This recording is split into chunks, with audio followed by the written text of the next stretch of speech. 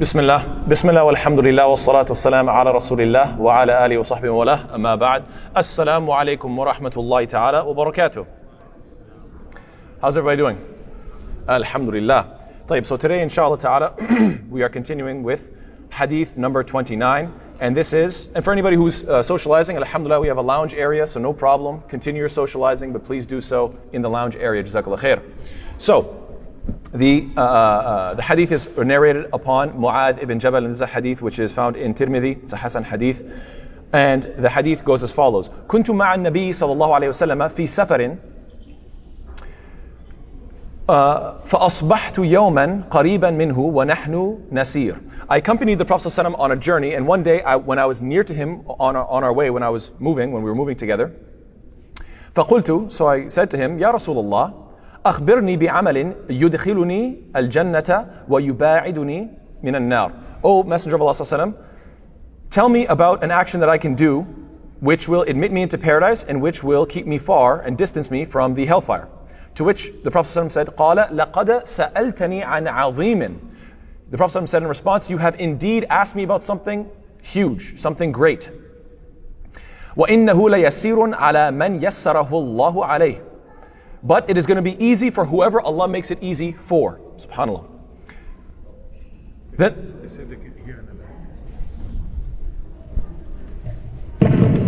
Then the Prophet ﷺ continues and says, تعبد الله ولا تشرك به شيئا وتقيم الصلاة وتؤتي الزكاة وتصوم رمضان وتحج البيت. That you should worship Allah and do not associate any partners with Him, establish the prayer, give zakah, fast Ramadan, and perform Hajj to the house. So that's the first response. But then the Prophet ﷺ continues. ثم قال ألا أدلك على أبواب الخير. Should I not guide you to the doors of goodness? And then the Prophet ﷺ describes that and says, الصوم جنة. Fasting is a shield. والصدقة تطفئ الخطيئة كما يطفئ الماء النار. And charity extinguishes sins like water extinguishes fire. وصلاة الرجل من جوف الليل. And same thing with a man's praying in the depth of the night. وقال ثم تلا. And then the Prophet ﷺ recited the ayat تتجافى جنوبهم عن المضاجع حتى بلغ يعملون. So then the Prophet ﷺ recited two ayat from Surah Sajda that mention those who pray late in the night. And we'll talk about that as we get there, inshallah. ثم قال ألا أخبرك برأس الأمر كله. Then the Prophet ﷺ said, should I not inform you about the head of the matter entirely? وعموده, and its pillar. وذروة سنامه, and its apex. قلت بلى يا رسول الله. So I said, yes, of course, O Messenger of Allah صلى الله عليه وسلم. قال رأس الأمر الإسلام وعموده الصلاة وذروة سنامه الجهاد. So then the Prophet said, the head of the matter is Islam, its pillar is prayer, and its apex is jihad. And then ثم قال, then the Prophet continued and said, ألا أخبرك بملاك ذلك كله. Then the Prophet said, shall I not inform you about what governs all of that? فقلت, so then I said in response, بلى يا نبي الله. Yes, of course, O Prophet of Allah. فقال, so the Prophet said in response, فأخذ بلسانه. So then he took he grabbed his own tongue. قال كف عليك هذا. He said, restrain this. فقلت يا نبي الله وإنا لمؤاخذون بما نتكلم به. And then Mu'adh ibn Jabal, he was shocked and he said, O Prophet of Allah, will we be taken account for what we say? And then the Prophet responded, فقال ثكلتك أمك يا معاذ, which translates to, may your mother grieve over you. But it's like, are you kidding me? Like, come on, man. It's similar to that. وهل يكب الناس في النار على وجوههم أو على مناخرهم إلا حصائد ألسنتهم. And then the Prophet said, what? Are the people thrown into the fire upon their faces or upon their noses except by what their tongues have wrought, what their tongues have earned? So subhanAllah, it's a lengthy hadith, and I'm not going to try to take too long on this because I don't want to make it tiresome. But inshallah ta'ala, let's break it down piece by piece. So the first portion, he says, Mu'adh ibn Jabal radiyallahu ta'ala anhu, he says what? I was with the Prophet ﷺ and I want to ask this question. O Messenger of Allah, inform me what action I could do that brings me to paradise and that will distance me from the fire. Now what's interesting is that there are a few narrations of this hadith, and in one of the narrations, it actually says it very differently. Listen to the wording, subhanAllah. Look at the emotion in it. In one of the wordings it says, Ya Rasulullah, إذن لي أسألك عن كلمة قد أمرضتني وَأَسْقَمَتْنِي وَأَحْزَنَتْنِي. SubhanAllah, he says, O Messenger of Allah, allow me to ask you something that has made me sick, it has made me ill, and it has given me lots of grief and worry. SubhanAllah. So the way that the question is being asked, both of them indicate what? That this was on the minds of the Sahaba. And this is the first thing that we need to ask ourselves is, if the question of what's going to get me to paradise, what's going to take me away from the fire, if this is what lays heavy on the hearts of the believers, then the question we have to ask ourselves is, what lays heavy on my heart?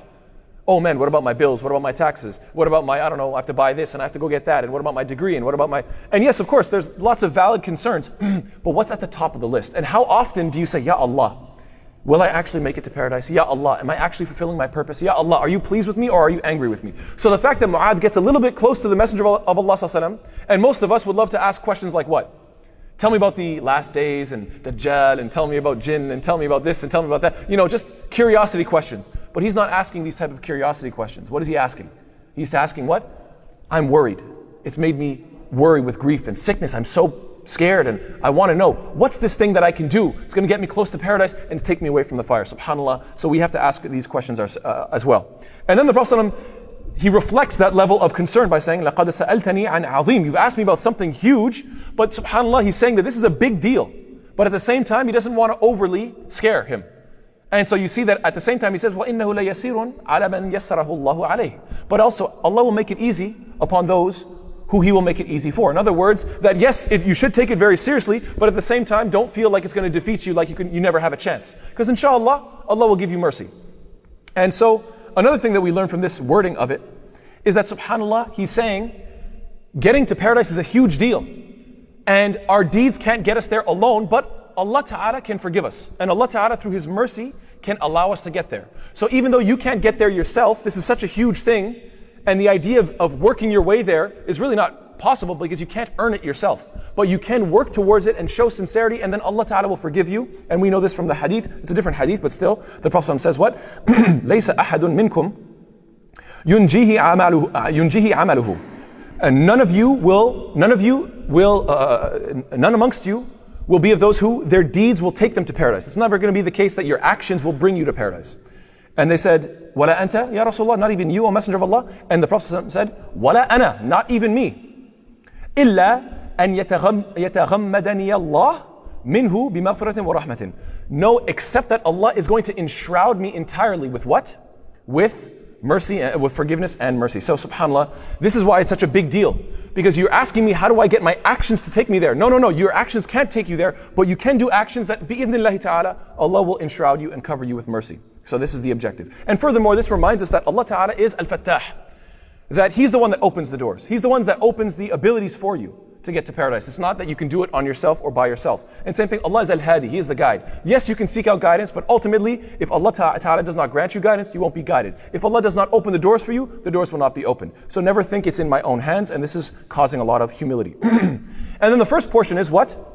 Worship Allah alone, without any partners, establish the prayer, give the zakah, fast Ramadan, and make Hajj. So this is clearly the 5 pillars of Islam, and we're not going to go into detail there again, because we've done this before in previous ahadith. So we can go back to those ones if you want to cover those in more depth. But then the Prophet says something very fascinating. أَلَا أَدُلُّكَ عَلَى أَبْوَابِ الْخَيْرِ. So after laying down the foundation, 5 pillars of Islam, this is the foundation. Now do you want me to indicate to you to higher than that? What about extra? Do you want to stay at the bare minimum, or you want to go further? The fact that the Prophet ﷺ is engaging the audience, is saying, do you have a capacity for more? Are you hungry for more? Do you want to rise higher in rank? And his answer is, of course, yes. Then the Prophet ﷺ now opens up and mentions several things. As-sawmu junnatun. Fasting is a shield. Is he talking about the obligatory fast? No, he already mentioned the obligatory fast of Ramadan.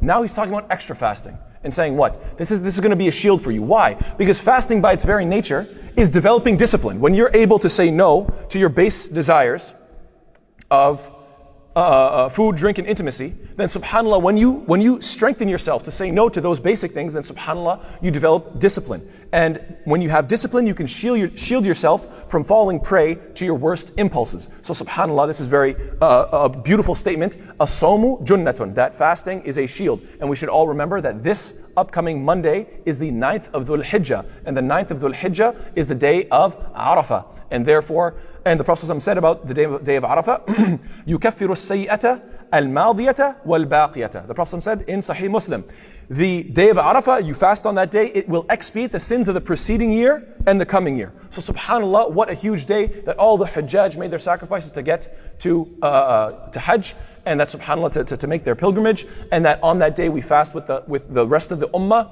and this is inshallah the day that all the Hujjaj are making dua for the whole day on Mount Arafah. It's a great day, and so inshallah ta'ala we should take it very seriously and fast that day. Then the Prophet says what? وَالصَّدَقَةُ تُطْفِئُ الْخَطِيئَةَ كَمَا يُطْفِئُ الْمَاءَ النَّارِ. That charity extinguishes sins like water extinguishes fire. Is this talking about obligatory charity like zakah? No, he already mentioned that. Now he's saying go even further. You do have to do your obligatory fast, but you can fast extra. You have to do your obligatory charity, but now you can go further. And saying what? That it's going to wipe away your sins and extinguish your sins. Like imagine if your sins were this smoldering fire and just dumping a lot of water on it. And obviously you don't want to throw just sprinkles on it. You want to, as much as you can, inshallah ta'ala. So based on your means, you want to give as much as you can, bi'idhnillahi ta'ala. So as Allah ta'ala tells us, إِنَّ الْحَسَنَاتِ يُذْهِبْنَ السَّيِّئَاتِ, that indeed good deeds wipe away bad deeds. And I want to take a moment here just to remind everybody about a very simple concept that subhanAllah, so many of us forget it, and when we forget it, we suffer as a result. Many people come to me and they ask, I don't know how I'm going to get over this addiction of mine. I have a problem. I keep falling into certain sin, so on and so forth. And they say, I don't know what to do. This happens all the time, and I'm sure there are many people in this room that have this very same issue. How do I get over these addictions, these problems, whatever the case is? So, there's a very, very simple answer. Let's say you're not strong enough to stop. Okay, fine. I grant you that. You're not strong enough to stop. You try to resist, but then you're going to fall back into it. Okay, I grant you that. All you got to do is what? You go to the bank, and you get a certain denomination. I don't know if they're all a stack of ones, or a stack of fives, or a stack of 20s, whatever is based on your means, right? Depending on how much you can spend. And what do? Every time you fall into that sin, okay, khair inshallah, you did it. I'm not approving of it, it's obviously not a good thing. But okay, you did it because you fell into weakness. Okay, no problem. What do? Take one of those $1, put it in the jar. Put it in the sadaqah. Even in the Western world, they call this what? A swear jar. I'm sure we all remember this from, I don't know, some sitcoms back in the 90s, whatever, oh, you have a swear jar, something like this. Anyway, so the idea is what? Somebody would have the bad habit of, saying a bad word, and what would they do? They say, oh, put $1 in the swear jar. And then if you do that every single time, eventually the person what? Cleans up their vocabulary. It's the same concept. And so whenever somebody says, I don't have the strength to stop this, I say, no problem. You don't have to have the strength to stop this. But you have to be consistent and say, every time I cross that line, that's another 5. That's another 5, and another 5. And if it goes all year, alhamdulillah.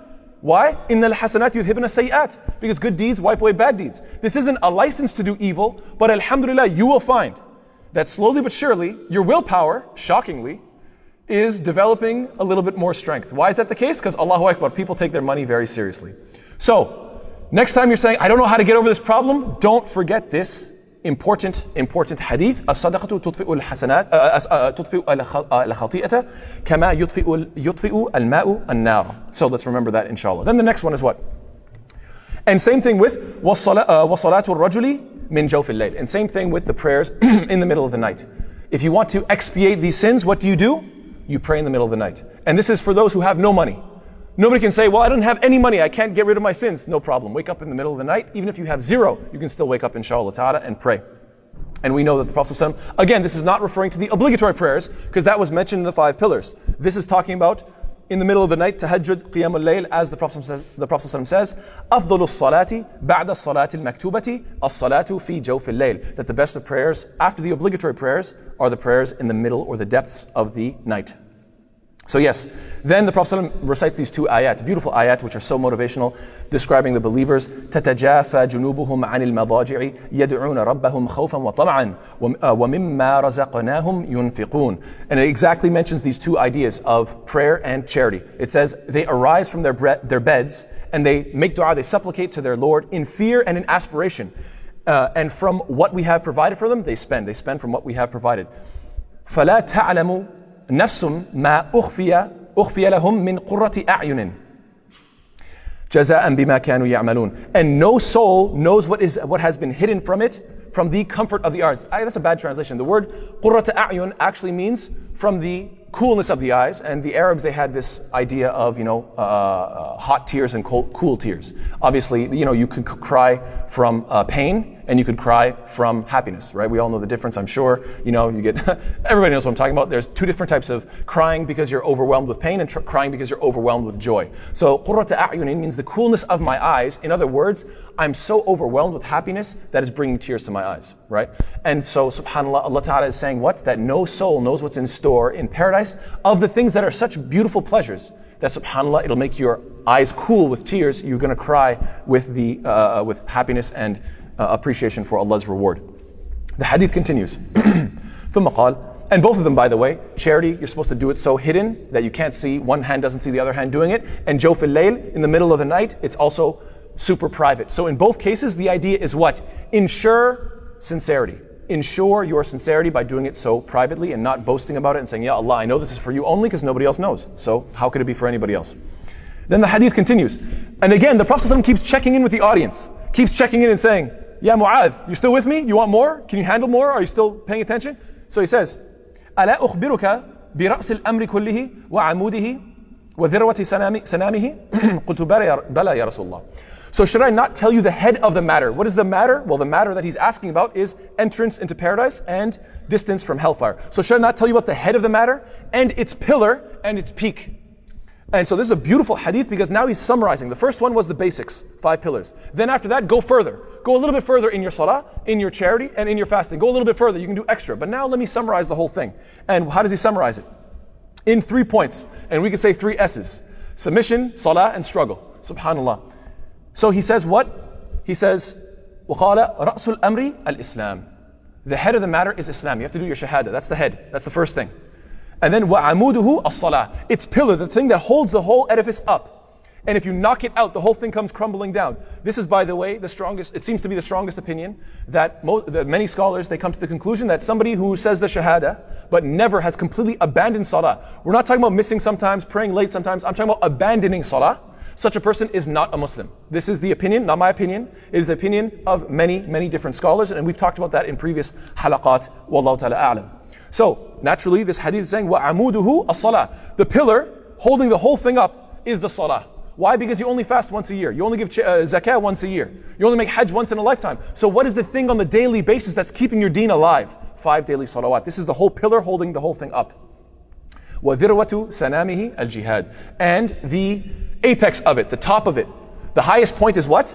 Fighting fi sabilillah. Now, of course, jihad falls into 3 categories. The first one is obviously militarily, which means what? Fighting against injustice. So if you're fighting against injustice and stopping oppression on the land, how does it get any higher than this? This is the apex of putting your life on the line for the sake of the greater good. Obviously, this is as high as it gets. Then intellectually, there's jihad intellectually. What does that imply? It implies da'wah. Establishing that, the truth of Islam and the falsehood of kufr. And this is what we want to establish ourselves as much as we can. We want to do the jihad. وَجَاهِدُوا بِهِ jihadan kabira. I think I might be quoting that wrong. But Allah Ta'ala mentions in Surah Al-Furqan that strive with it. And the it here is the Quran.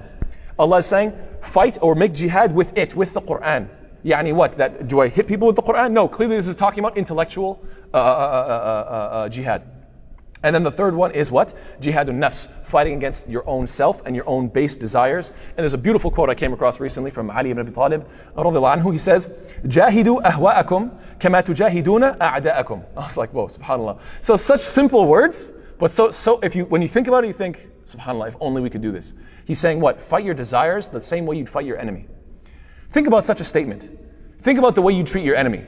Imagine somebody's coming at you and threatening you, your family, your life. What are you going to do? You're not going to show any mercy, right? You're going to wipe this guy. You're going to take full care of this guy. You're going to make sure you leave no room for any doubt. Clearly, everybody knows that fight or flight situation, you're going to do your absolute worst, naturally. So, how do you deal with your desires? Imagine if we had that same attitude when it came to every time a shahwa, every time shaitan came with waswasa, every time this evil came to our minds. Imagine if we had that same sort of rage and that same sort of enmity towards our shahawat that we could fight as if this was our enemy. Allahu Akbar, what a great statement. So short but so powerful.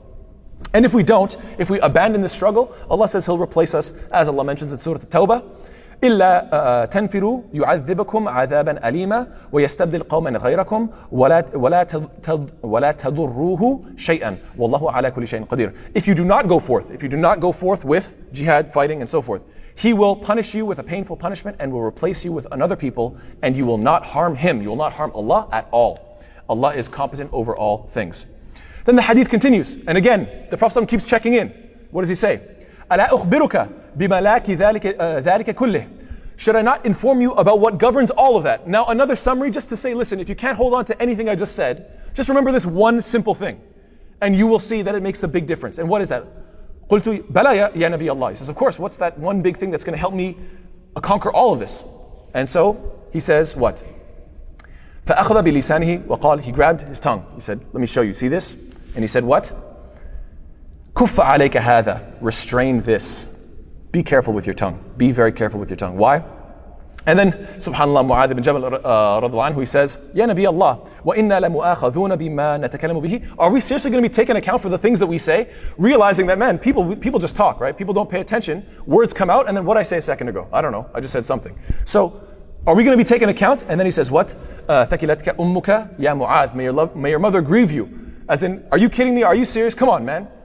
Of course. And saying what? وهل يكب الناس في النار على وجوههم أو على مناخرهم إلا حصائد ألسنتهم. Is there anything that throws people on their faces or on their noses into the fire more than what their tongues have earned? Why is this the case? Subhanallah. Because think about the actions of the tongue. People do shirk by what? Speaking shirk. That's one thing. Furthermore, speaking about even Muslims, speak about Allah without knowledge. Oh, I think this is halal, I think this is haram. Subhanallah.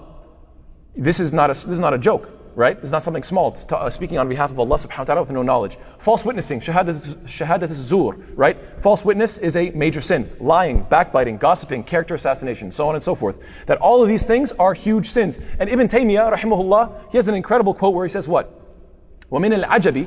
It's so amazing to me. أَنَّ الْإِنسَانَ يَهُونُ عَلَيْهِ التَّحَفُّظ والاحتراز من أكل الحرام والظلم والزنا والسرقة والشرب الخمر ومن النظر المحرم وغير ذلك ويصعب عليه التحفظ من حركة لسانه.